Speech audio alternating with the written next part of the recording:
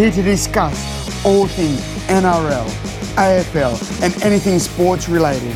Please give a warm Aussie g'day to the footy fanatic and America's own Corey Jackson in Outside the Sheds. Greetings and salutations and welcome to Outside the Sheds. I'm your host, your Shedadamus, your Captain Stubing on this love boat ride. I am Corey Jackson. And yes, you're exactly where you're supposed to be. You're here at Outside the Sheds.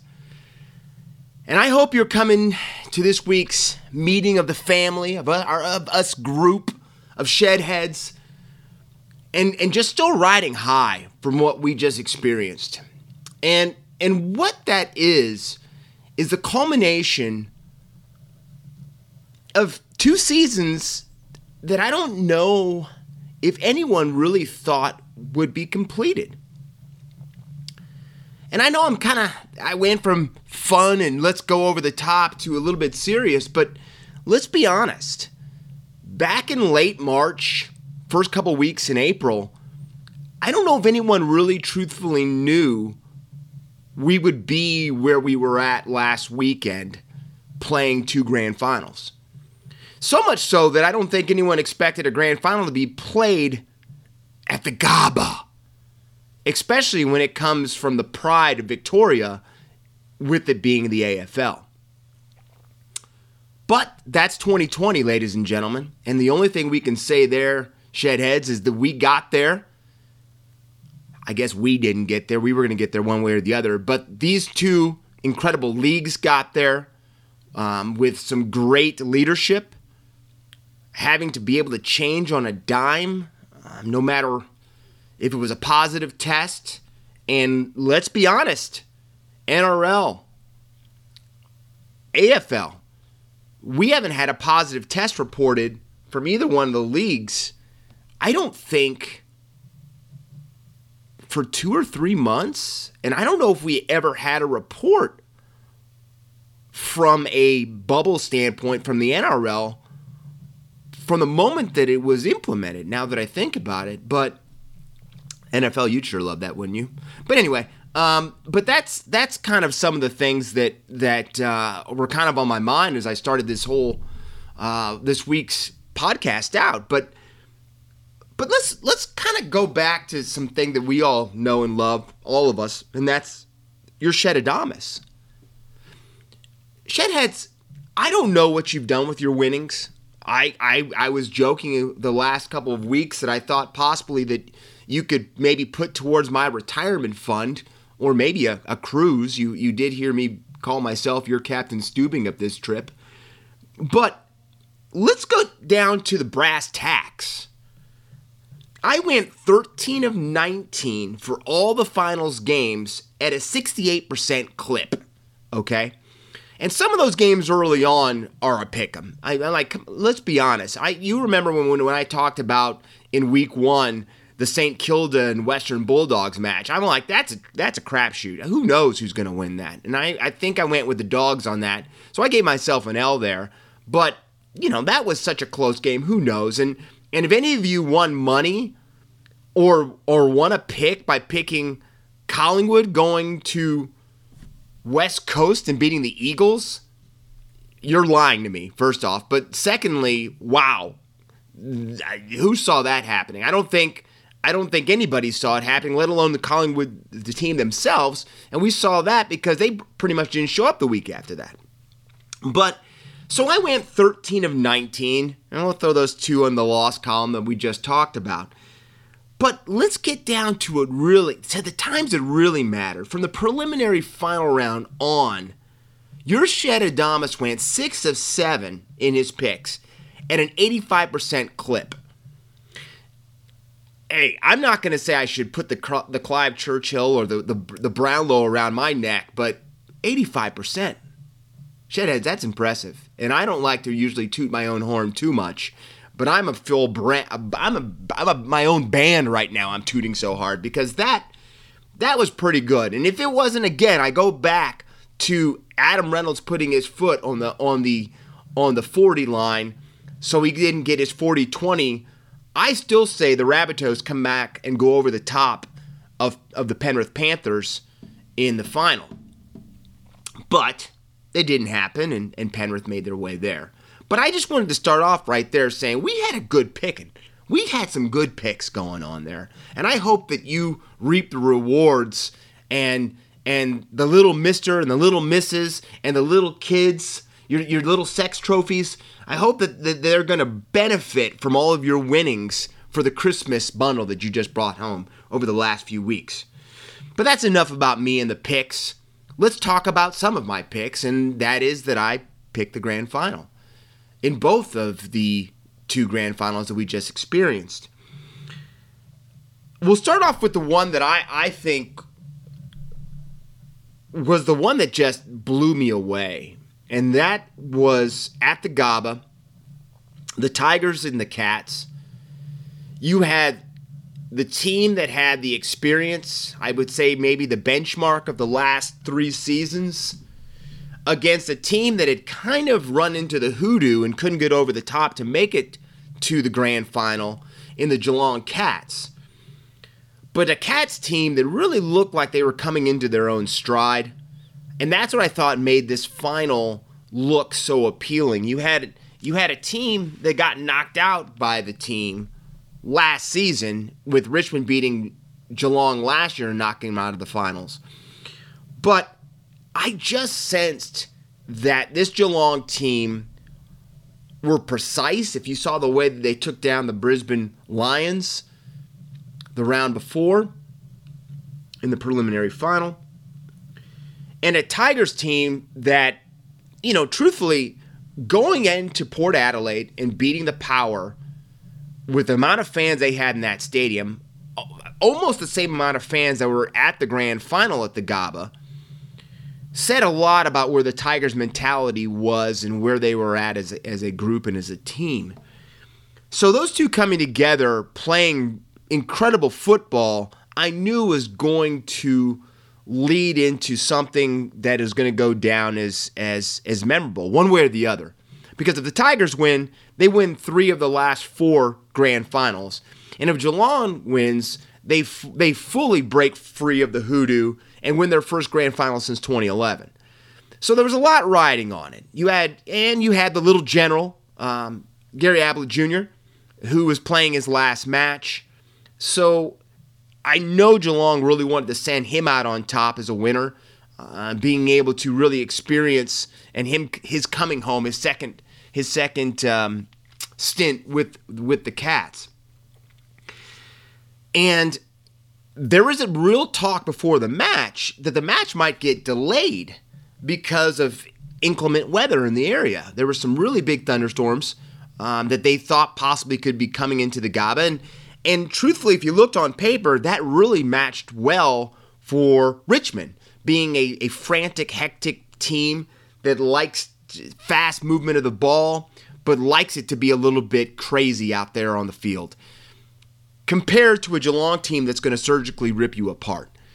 So I think a lot of the yellow and black was hoping that Mother Nature was going to open up and cry that the grand final wasn't in Victoria, but it never really came to pass. The storms and the rain rolled through a little bit earlier, and we pretty much had a pretty good match. You could see that there was still some remnants of rainfall, because I think Dustin Martin went through 4 sets of cleats in the game because he just really couldn't get a feel of the field the way that he wanted to. He wasn't getting the grip that he really needed to, and it took him for that 4th pair for him to really get comfortable, and we all saw what happened when that happened.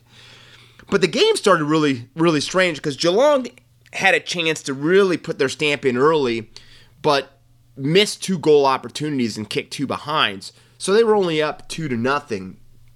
And after that point, the Tigers scored 2 successive goals.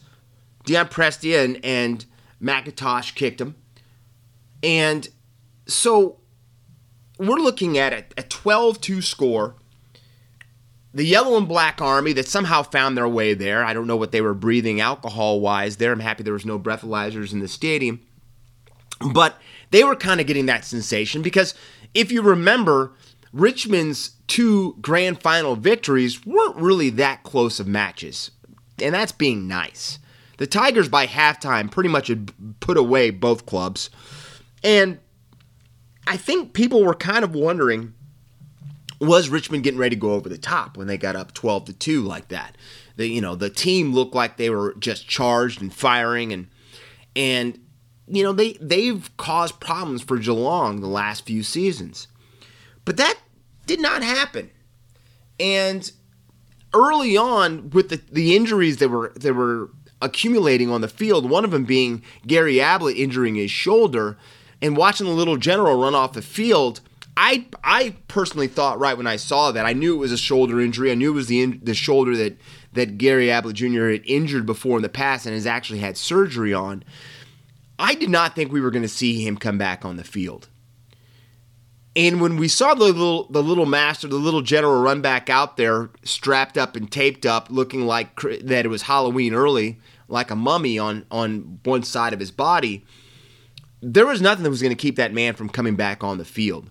And after we found out later that he had fractures in that shoulder and played for another 3 quarters with that injury, I think that's all you need to know about that man as a player and as a competitor.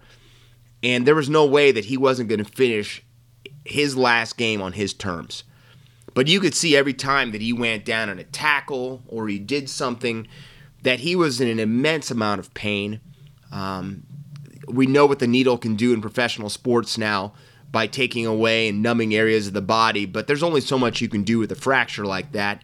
And after a while, it's just putting on your nut huggers and getting out there and earning it a little bit, getting a little bit dirty, and understanding that this is a culmination of years of practice, of sacrifice, and just putting it all out there. And we got to see that, and it was really cool to see that. It was not cool in the standpoint of seeing that he had to play that way, but it was good to see him finish the match. But on top of that, the Geelong Cats, went on a run, scoring 33 of the next 34 points to take a big lead over the Tigers. So much so, the commentator during the match even said, "The Cats are going to be tough to catch now, I think." Well, I guess that's why everyone has their opinion. I don't know why broadcasters always want to put the fork in somebody so early on in a match, especially a team as tested as the Tigers are. But again, that was said. But this is the thing, at this point, this is what made this match so appealing to me, because you had rock stars on both sides.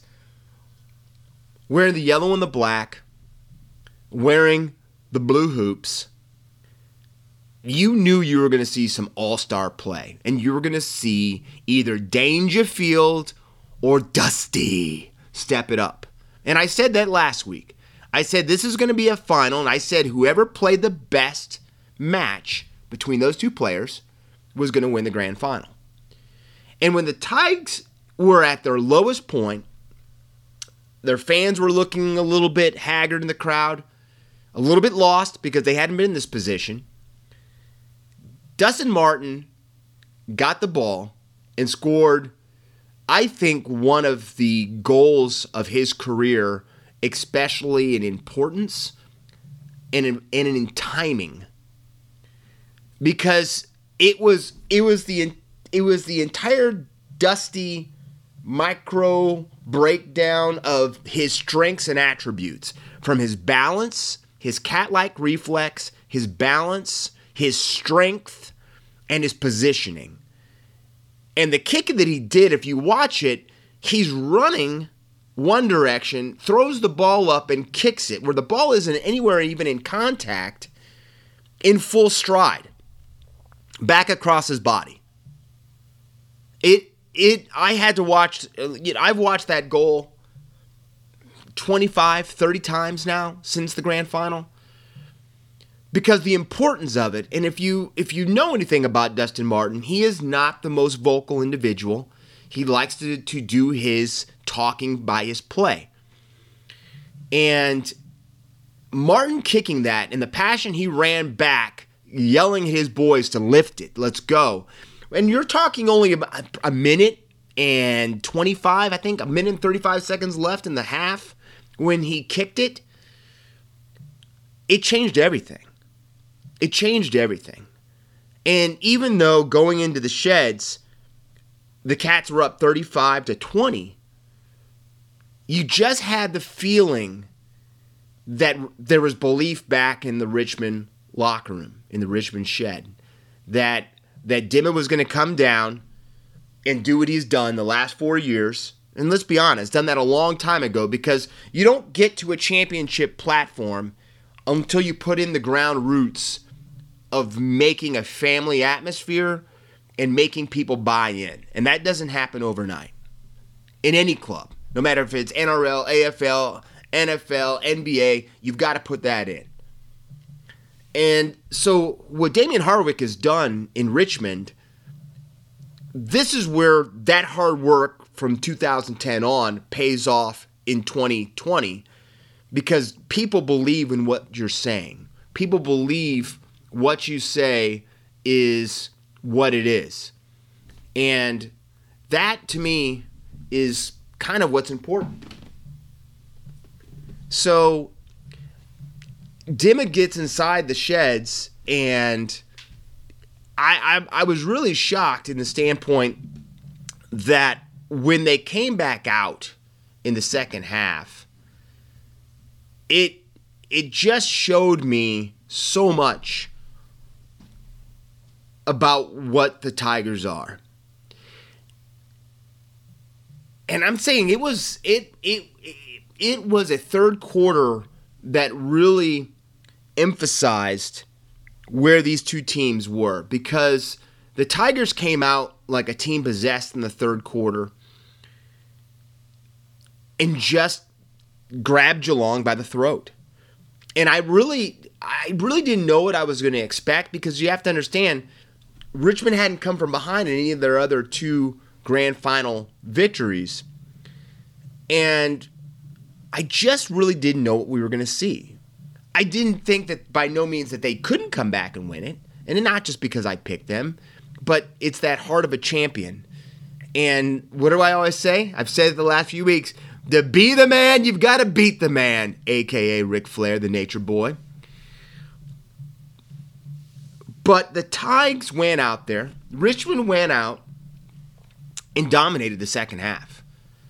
And I know that they got some late goals to kind of make it look like they had pulled away. But Richmond outscored the Cats 61-15 in the second half. That is incredible. That is incredible for knowing the team that Geelong is. But for Richmond to be able to do that to them and to just kind of break their will, quote unquote, break their will, I did not expect to see. I really did not expect to see that. I did pick the Tigers. I did think they were going to win, because I think the best player in the game, no matter if he won the Brownlow or not, to me is Dustin Martin.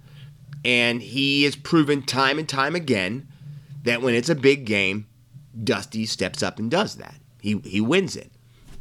I did not expect not to see much from Dangerfield in the second half. And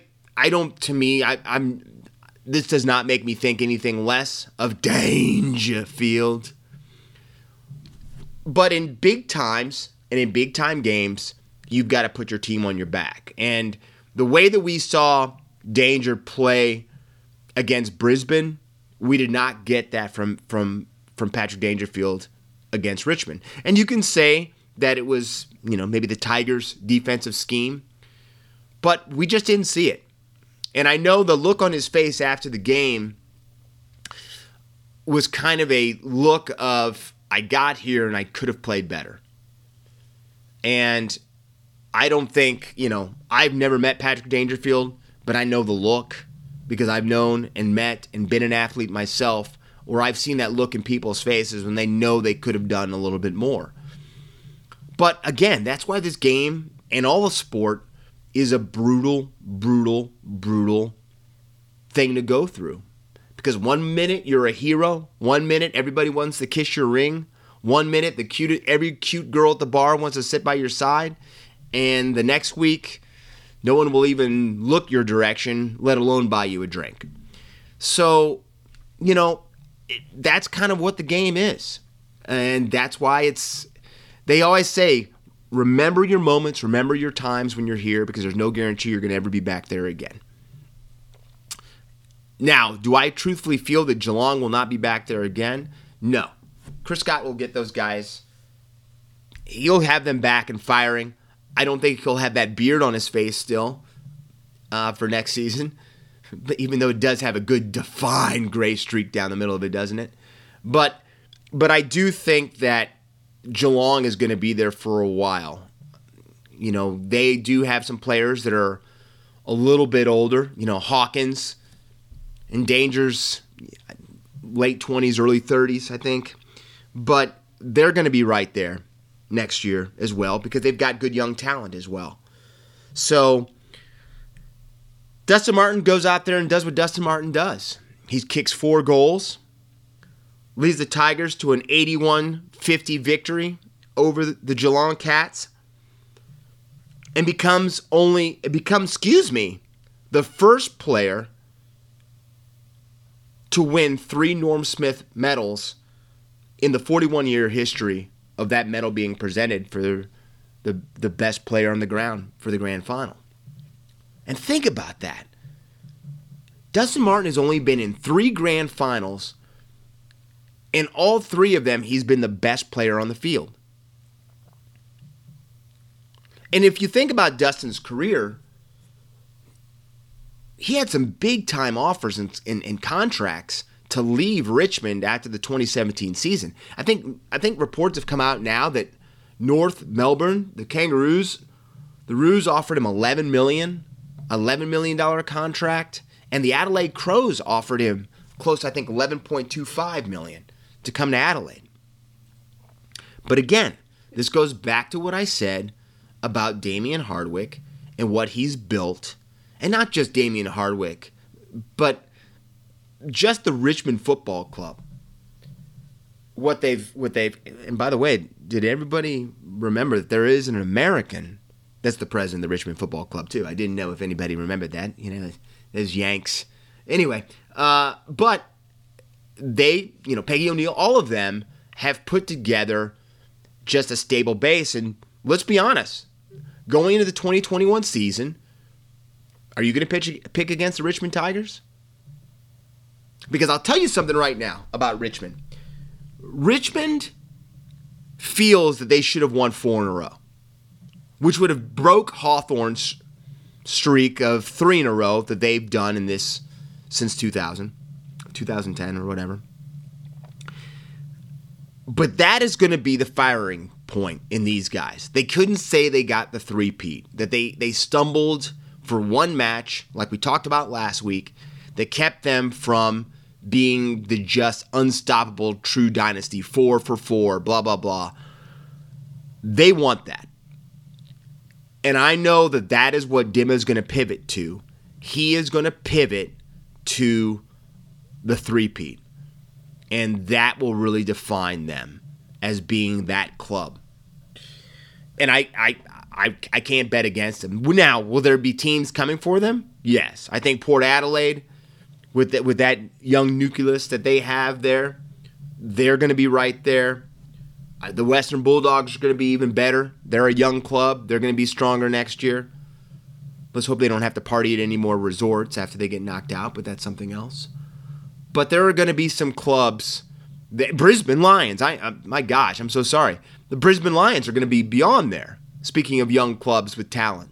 They've got the Brownlow medalists with Lachie Neale. So there will be clubs coming for that crown.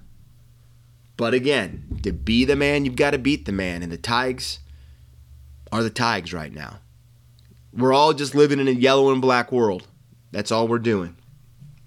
So that was the first grand final of the weekend. Tigers 81, Cats 50. Great grand final. And that led us to Saturday Sunday morning for some of us, Sunday evening for others of us. And that was your NRL Grand Final of the Panthers and Storm. The true old guard, Cameron Smith, possibly playing his last game for the Melbourne Storm. And the young guard with Nathan TikTok Cleary and the Penrith Panthers. This was a tough match for me to pick, but the thing that made it so intriguing for me to watch and experience, because, guys, I know I am your Shedadamus, and I know that I pick him more than I miss him, but I've never been that guy that is big into gambling. I just think it's exciting to pick matches. But this was that match that I really, on paper, Penrith had won 17 in a row. And when you've won 17 matches in a row, you're either unstoppable or that other part of the glass is, well, streaks are meant to be broken. We're about ready to lose our first match in 17 weeks or whatever. And there was nothing that was really showing that Penrith was ready to lose.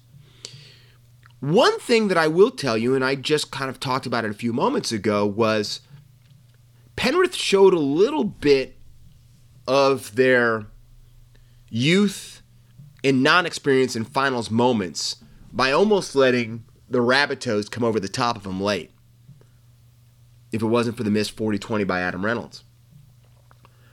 And that was the first time I'd seen Penrith in a few weeks. I guess the Roosters kind of got close to him, but they felt in charge in that match in the first round.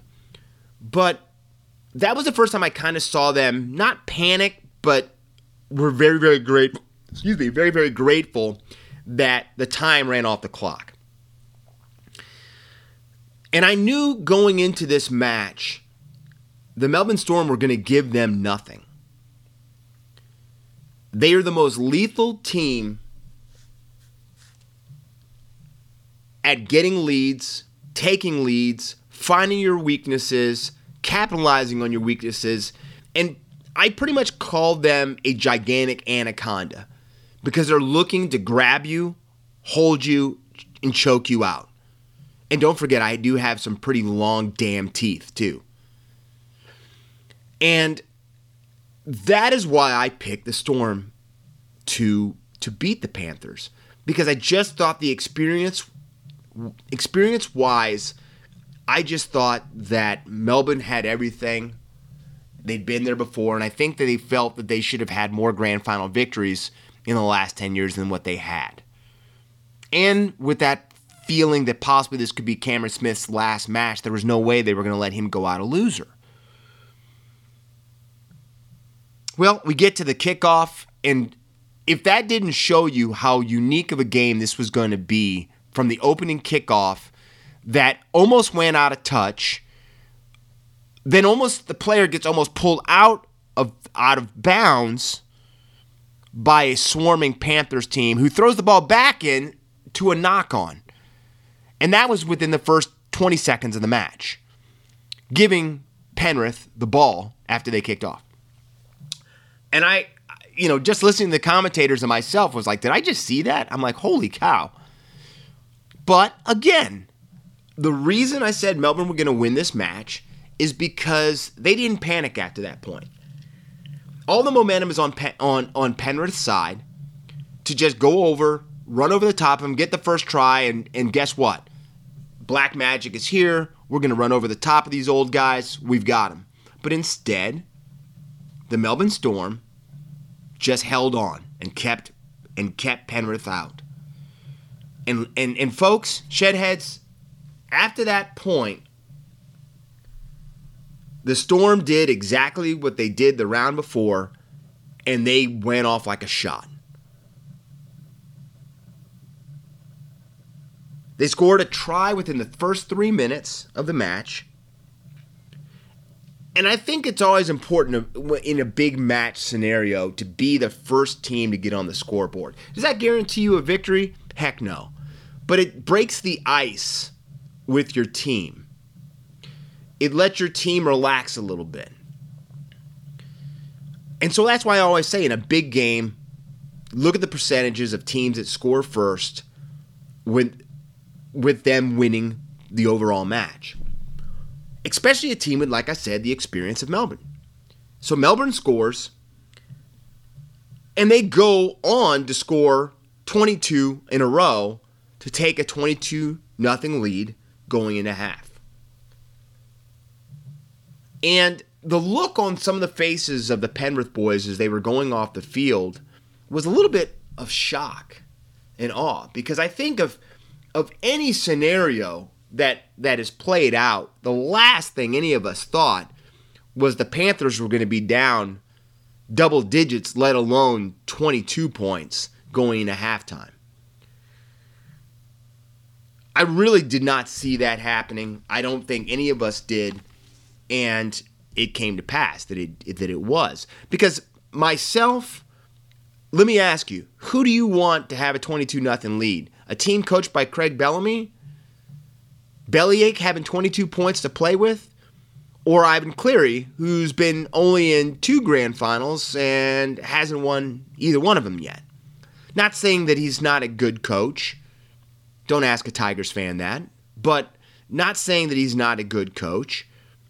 But who do you want in a scenario, in a situation like that? The guy that wants to choke you out and has you in a chokehold, or a guy that likes to throw the ball around and play offensive football? So we knew going into the second half that Penrith had to score first to let the team have belief that they had a chance to come back over the top. And let's be honest, I think everyone felt in the stadium and watching at home that if the Panthers could just get that first try, that momentum would really shift. And that's why that first try was so important, because I think it was 5-1, the fan base inside that stadium for the Penrith Panthers. I'm like, the Melbourne Storm isn't the most loved team around the competition, let alone playing in Sydney. But that's the case. And so a lot, these people have been waiting. They paid pretty damn good money to get inside that stadium to watch their club. So they're waiting to explode. And as we've seen, Penrith really feeds off that excitement, that energy off a crowd. So we knew going into this half that they needed to score first. And just like the Melbourne Storm does, they didn't allow that to happen. Because we've talked about in the last couple of weeks, Ryan Papenhausen did the gear shift neck, and that's what I call him, because the kid's head is straight up and down with that Andre Agassi mullet from 1987. And when he shifts that neck forward and down, folks, that's not fifth gear, that's sixth gear. And he bolted down the field, lightning quick, and scored the first try of the second half. That, to me, was everything. And truthfully, how the game finishes up, it was everything. Because it gave them a 26-0 lead. And I would have loved to see what the tab numbers were, what numbers you could have got for Penrith to come back after being down 26-0. But I bet you couldn't get anyone to give you those type of numbers, because that just wasn't going to happen. It just wasn't going to happen. And truthfully, the only reason this match became a game was off the first try that Penrith finally got in the 56th minute. And Shedheads, let's be honest, ladies and gentlemen, that is a straight up shepherd. Meaning they kick the ball behind 2 players, causing a block for a try. Not one commentator said that was not a shepherd. That was a shepherd. That try should not have counted. But I have no idea what the bunker was looking at. Maybe he got himself some KFC. I don't know what he had up there. But that changed everything. Because if they disallow that try, that game isn't even close. It finishes maybe 26-12, maybe. But that lit a fire under Penrith. Their fans had something to cheer about, and they went on a run. And even with Jerome Hughes and Brandon Smith getting sin-binned, the Storm held on.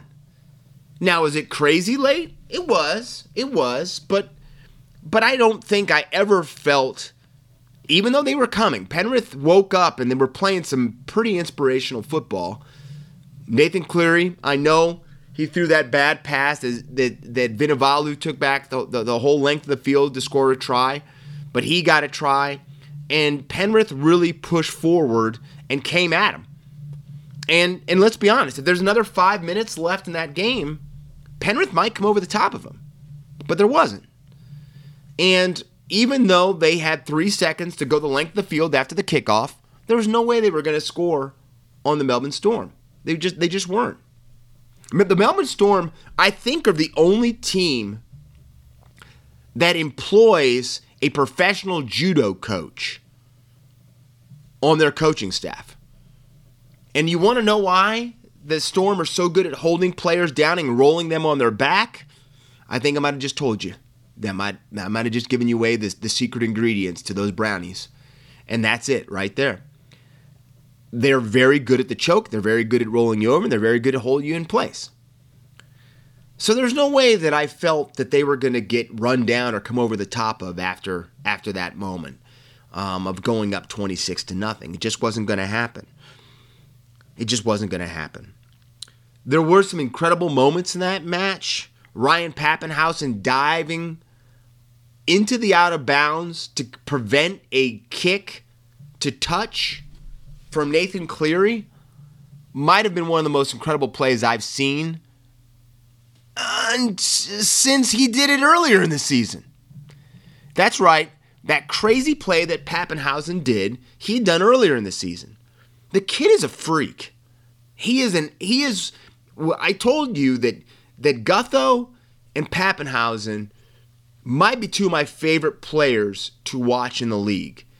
And it's just from their energy and their passion, not their mustaches, no, or their goatees, but because of just the passion they play with. And he's only had the gig of fullback for 12 months. So what is this guy who's still getting a little tutelage from Billy Slater? What is this guy going to be like in 2 or 3 years when he puts on, another 5 or 10 pounds of weight and strength? He is going to be special. He's already special because Ryan Papenhuyzen won the Clive Churchill Medal. And, I think a lot of people thought that they were going to give it to Cameron Smith, and it's not that Cameron Smith did not play a great match, but Papenhuyzen might have been the best player the last 2 or 3 rounds.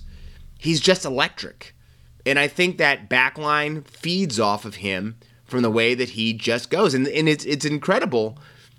There's not much to the guy. I'm saying he's not the biggest, most muscular individual. But again, Billy Slater wasn't either. So you don't have to be, but you just have to know how to fall and know when to get down at times. And he knows how to do it. The only sad thing about the entire match with that for Ryan Papenhuyzen is on that play where he dove out of bounds and knocked the ball back in before it touched, he strained his calf muscle. And it's coming down more and more that it's just broken, that he is not going to play in Origin 1 because of that injury. So that's really, really sad because I don't know where they were going to play him. But again, they're staying very quiet up in Queensland. But a lot of the All-Stars, a lot of the guys that the Blues are banking on to take them to another Origin Series victory have either a niggle or they have a mental niggle, meaning Nathan Cleary, trust me, he's not going to get over this grand final loss in a week or two. He's still going to be thinking about that pass to Vunivalu. So that's why there's been some talk about possibly resting him and not playing him in Origin 1. Some people think that he needs to get right back on the bike, that he crashed, needs to get right back on there, and so he doesn't get the yips, and so he can get his confidence back. But knowing Brad Fittler, Freddie's going to get him right back out there, and I think we will see Nathan Cleary because he's been named as the 7. But again, he has a mental niggle. They're not sure if Tedesco's knee is going to be well enough to go. And now Pappenhausen is probably out because of his calf. Well, gosh darn it. Wait, let me do the numbers. Wait a second. Does that mean King Gutho, Clint Gutherson, could be your starting fullback to start Origin 1? Let me put it to you this way, Blues. It could be a heck of a lot worse than putting Gutho back there. But, again, let's finish up on the grand final. Great season. A lot of people don't know this. I know a lot of the backstory isn't what people try to pay attention to. But the Melbourne Storm have been away from home for 4 months. Think about that. 4 months they've been living at the Gold Coast. And Ryan Pappenhausen even said that the team packed their bags when they left Victoria for 2 weeks. They were planning on being back home in 2 weeks. And they were gone for 4 months. Luckily, they got to bring their families and significant others up there after a while, but not, I think it took a couple months before they got everyone up there. But, wow. That to me, again, shows you the dedication that these clubs have gone through, AFL and NRL. Because don't forget, Victoria shut down, and that is where the predominant amount of clubs are from. So the 2 clubs from Victoria that had to relocate to the Gold Coast won their grand finals. And I've always said the best way to get teams to actually circle the wagons, as they would say in an old West setting, we're going to circle the wagons. We got to protect the people. But to circle the wagons and to have teams find out about the importance of family and that we play for one another is to isolate them. Some teams love to play on the road because they get that mentality and that feeling it's us against the world. And coaches love to coach that up. It's only us. And these 2 clubs showed that. They personified that. Because Richmond had some off-field situations, had to send a couple players back home. Cochin's wife needed to have her nails repaired. Spod. There were things that happened. And they continue to march on.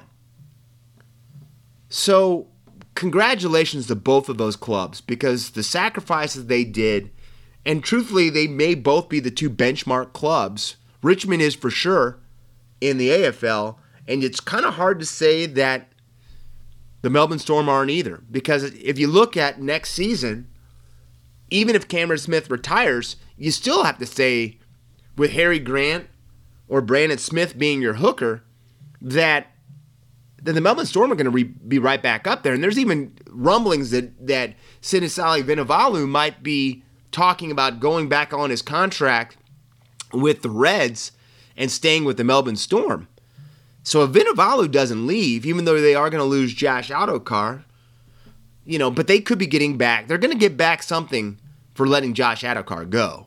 And the big talk is that he's probably going to Canterbury right now. Once again, sorry, Tigers fans. But again, these clubs are the benchmark for a reason. And I think you will see, again, the Melbourne Storm right back up there next season again.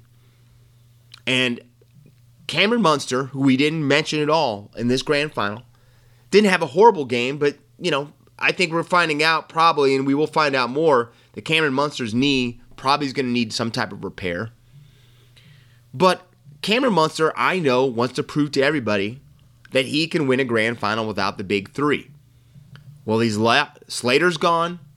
Cooper's gone. Kronk's gone. And now it looks like Cameron Smith has played his last game for the Melbourne Storm, because we're pretty much sure that even if he plays on, he will not be back there next season. I kind of hope he does, because it will be very, very strange for me to see him play in another jersey. But Cameron Smith, no matter where he goes, can still play. But Cameron Munster wants to prove his greatness too. And I think when it's all said and done, when the big three are fully officially all gone, I think you're going to see Cameron Munster lift his playing level to a level we haven't even seen yet. And he's already considered one of the best players in the competition. Now, he may look like he's about ready to pistol whip you with that mustache. He looks like a deputy sheriff, but he's a heck of a player. And I'm really excited to see what type of player he's going to fully become when he gets the full reins and the full leadership of that club.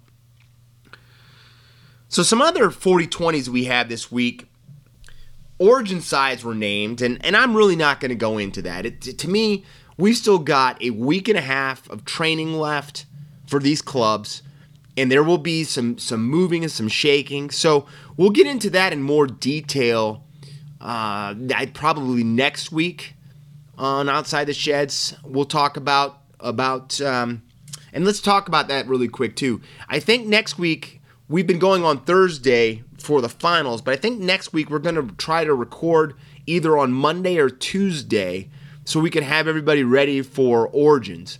So be looking for Outside the Sheds to be a little bit earlier in the week next week so we can get everybody ready for a little blue on maroon hatred. But we'll go into the sides a little bit more in detail for that first Origin match instead of this week. But Origin sides have been named, and like I said, there'll be a bunch of changing up as that goes on.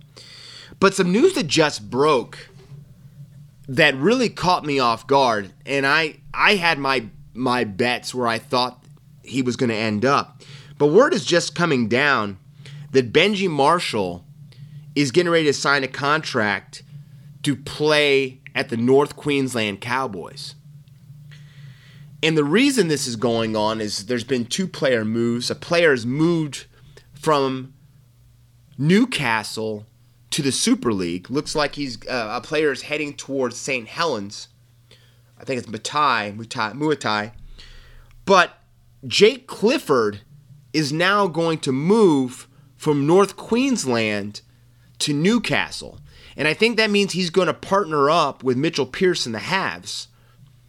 And I'm a big fan of Jake Clifford. I think Jake Clifford felt too much weight on his back this season with the injuries.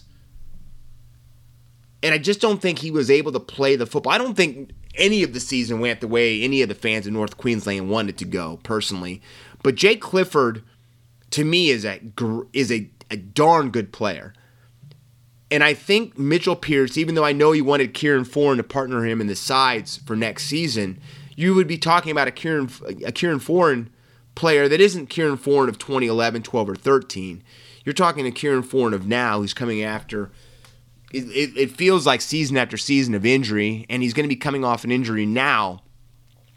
Not that I don't think that Kieran Foran can't come back and play the way that that Kieran Foran can give you to a club or performance he can give you for a club. But to get a young Jake Clifford is something that Newcastle can build on for the next 4, 5, 6 seasons. And I think he will be a perfect partner for Mitchell Pearce. And let Mitchell Pearce play the game that he wants to play, and also let Jake Clifford play the game that he wants to play. So that's a good move for Newcastle. That's a really good move for Newcastle. But also, I think this is an incredible move for North Queensland, because champions want to prove that they're champions. Champions want to prove that clubs made a mistake when they may have gotten rid of them, when they may not have saw them through. And I think under Todd Payton's tutelage, I think Benji Marshall is going to have a great season for North Queensland next year. I think that Todd Payten is the perfect coach. Looking how he coached the Warriors this year, I think he's going to get everything. And don't forget, Todd Payten got his heart broken because he was playing on the opposite club with Benji Marshall in the 2005 Grand Final. So Todd Payten, I think, is going to bring the best out of Benji Marshall. I think Benji Marshall is going to bring the best out of North Queensland because I think there's a lot of players there that respect Benji, and the attack, I think, will be exciting all the way around. So that really has me excited to see this North Queensland team and what they really run out on the field looking like next year. But with what you're looking at right now, this could be a very fun and exciting team. And a team that you have to think would still be probably the best team in Queensland next season, because even though I know Kevin Walters will go up there and do some major changes and that he'll get that team playing with passion, it's going to be fun. I'm going to be excited to see those derbies next year between the Cows and the Broncos. So that was our 40-20s. Let's go to the Guns. You're probably going to be upset with me, Shedheads, because to me, the Guns this week was beyond easy.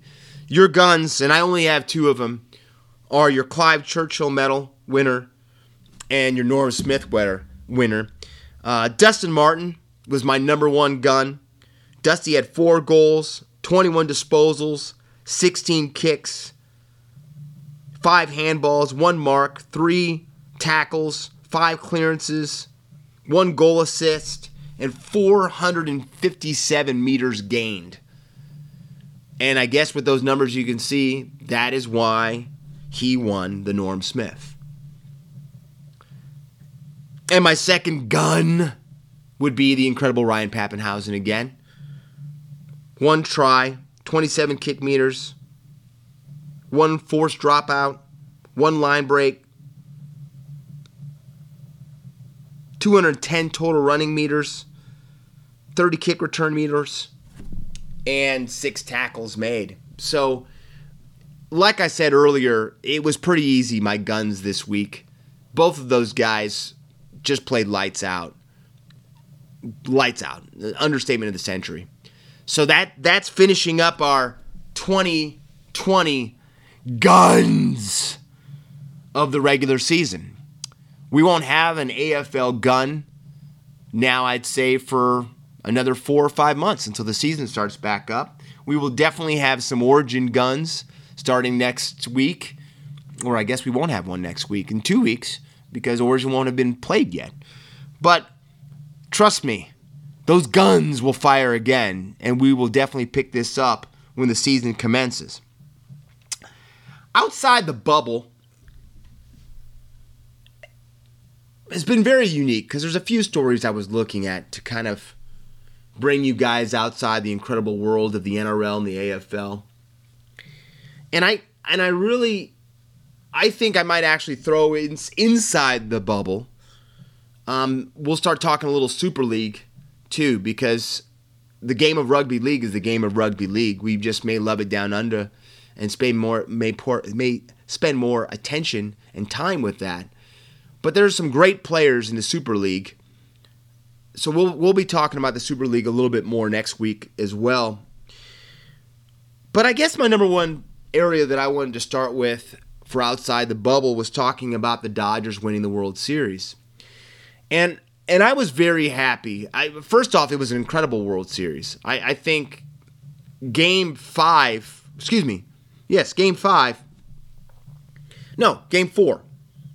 Game 4 might have been the craziest game I have ever seen ending to a game I've ever seen in a World Series game. But the Dodgers, if you think about what the LA Dodgers have gone through over the last few seasons, they've lost two trophies to 2 cheating teams. And let's stress that again. I don't know if you heard me again. 2 cheating teams. Both of them that had affiliation with the Astros, because the coach for the Astros went up to the Red Sox and no one wants to admit it in Major League Baseball, but I think he implemented some of the great cheating ways of the Houston Astros. But the Dodgers really should feel snake-bitten in the standpoint that they lost 2 championships to 2 clubs that weren't playing the game fair. And that's tough to live with. That's tough to live with because, like I said earlier, there's no guarantee that we're getting back here again. There's no guarantee that you're going to play for a trophy again. There's no guarantee that an athlete's going to play the next game. Or after you finish that game, you're going to play the game after that. Because you could have a season or career-ending injury. There's nothing, just like life, there's nothing guaranteed. If I would have told you at the end of 2019 that we'd all be wearing masks around the world, that means you should be wearing a mask, that we'd be wearing masks around the world, shedheads, you'd have laughed at me. Because we always used to think getting on a plane, when we saw that one person wearing a mask, we're like, what are they covering? What's wrong with them? Why do they got to wear a mask? And now I have 3 favorite masks that I like. And that's within what? 9 months? 10 months? So there's no guarantees in life. But the Dodgers continue to believe in their manager and continue to play a high-intensity brand of baseball this year was in a crazy season because Major League Baseball did it like nobody else. I'm happy they came to their senses and did bubbles at the end. But it was a crazy season. But the Dodgers came back from 3-1 down against the Braves. And then every time it looked like they were about ready to get the stranglehold on the Rays would get out of it and push them again and push them again and push them again. And hats off to the Tampa Bay Rays because besides a blunder of a managerial decision to pull their ace out in Game 6 because of a computer or a graphic, that to me just is gut-wrenching because no computer can measure your heart or your will or your drive. And it definitely can't measure all 3 of them at the same time. And that you can't read that as a manager and you're going to go with your computer printout or your sheet. And I'm not saying that you wouldn't have been there without playing it that way. But in a Game 6 situation, when you have to win a game, you've got to change things up occasionally. You've got to adapt. The book The Art of War will say that military formation has to always be fluid. You can never fight the same battle the same way twice in a row. You just can't do it. So, who knows what happens but I know the Dodgers were quite happy when they changed pitchers. And you can see they came alive after that and ball game, really. Mookie Betts, the boys just ran over the top of the Rays after the end. And you kind of wonder, looking at those Rays in the dugout, if they were like, what are we doing right here? How can we pull a guy that might be pitching the game of his career? But they did. And the Dodgers ended up coming over the top of him and winning the World Series. Now, I hate to be negative because I'm a big fan of Dave Roberts. I think that he's a great manager. I know he's taken an immense amount of flack for some maybe coaching decisions that he's done over the last few years. But let's also remember, Dave Roberts is only the second African-American manager to win a World Series since Cito Gaston won it with the Toronto Blue Jays. Let that sink in a little bit. But he did it. And the Dodgers did it. But the moment that I could not believe is when their third baseman in the 6th inning, Justin Turner, left the field, didn't come back on the field. And after the game, it's reported that he tested positive after a second test for COVID. That's right, the C word. I said the C word again. For COVID. Now, let's be honest. If you don't do bubbles the right way, which shocks me because wasn't that the whole purpose of us having a bubble? And how did Justin Turner get COVID if he's allegedly in baseball's bubble? So I don't know. Maybe we'll get the Hardy Boys on that, or Nancy Drew. Nancy's booked. So maybe we'll get the Hardy Boys on that and find out what happened. But somehow Justin Turner got COVID. Finds out in the 6th inning. In fact, they say that the lab in Utah where they send this to to get the numbers or to get the test results. Okay, but they said that they got backlogged or got behind, and that's why the test didn't get back before the game. Oh, that's good to know. Now we know that the tests weren't in, but everybody took the field. Good job, baseball. But after he tested positive, the protocol that Justin Turner was on the board that helped implement, being the player rep that helped implement these plans of action, he went totally against and ran back out on the field after they said he couldn't go back on to celebrate with the Dodgers. His teammates. But the problem is, his teammates were not the only ones on the field then. Families were on the field then. Management, owners were on the field then. Broadcasters were on the field then. And if you look at the footage, Justin Turner repeatedly took his mask down and then finally took it off. And in the team photo, he's sitting next to Dave Roberts, who is a cancer survivor. And in the realm of COVID, and last time I checked, I've never drawn blood. I am not a medical professional. I may know a few, may possibly know a few. They're good people. Matter of fact, I'm a big fan of them. But I will tell you this right now. One of the markers, one of the people that are supposed to watch out during this time are people that have compromised immune systems and may have had to fight cancer. And that's Dave Roberts. And Justin Turner is sitting next to Dave Roberts, not wearing a mask to take a team photo. And it was almost like I was in a dream watching this. It was like, what is going on? And then reports have now come out that he was repeatedly asked to leave the field and wouldn't leave the field. I don't know, Shedheads. I don't even know what to say about this story. I have no idea. The blatant disregard of your team. And what does everyone say? I love my family. I love my teammates. And even though my teammates may be calling for me, sometimes, guess what?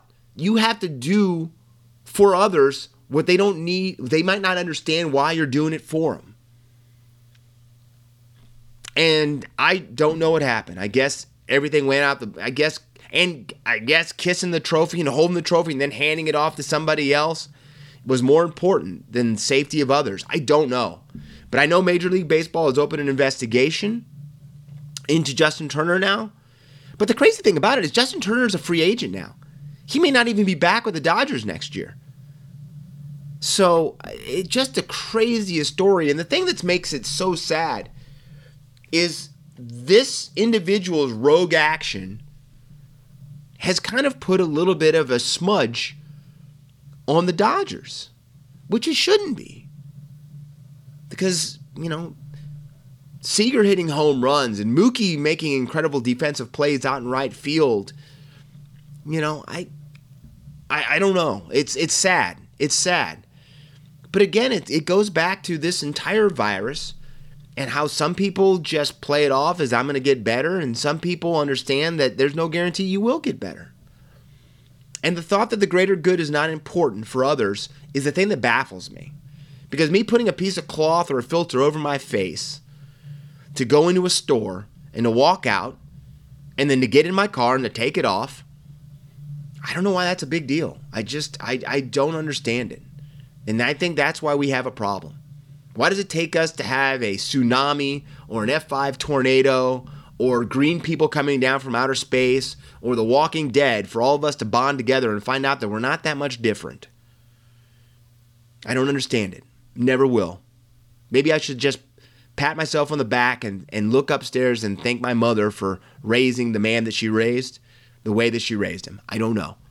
But I think that moment at the World Series showed you the grand scheme of things of a planet, what we're going through right now. My last thing for Outside the Sheds, I'm stepping off my soapbox now. It is a good soapbox, and I do smell good, but I'm stepping off of it. And I'm going to talk really briefly because I think when somebody passes, the best way to honor them is to mention them. And I'm a big hockey fan. If you haven't noticed that I've talked about all sports, but I'm a huge, huge hockey fan. Been a hockey fan since I was a little kid. And in 1995, I was watching a hockey game, and a young man that a lot of people had talked about, a man by the name of Travis Roy, young man, took his first shift. But he had been talked about a lot because he was this young recruit that BU, Boston University, the Terriers, had brought in, and they were expecting big things from him. And I remember I turned away from the TV. I had to do something, and I turned back, and the game had stopped, and I had no idea what had happened. And next thing you know, now they're coming out to strap this young man on a board to take him off the ice. And that doesn't happen often in hockey. And I think if you've ever watched hockey, there's a lot of hitting, a lot of bodies flying around, and a lot of guys who get back up because they just got hit. So seeing somebody carted off the ice is not something that you see often. And I think it made everybody pause watching it. But what is the saying? He's a hockey player. He'll be back.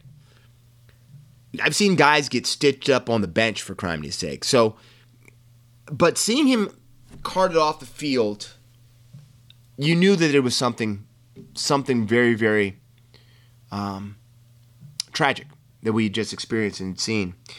And unfortunately, Travis Roy got paralyzed from that hit.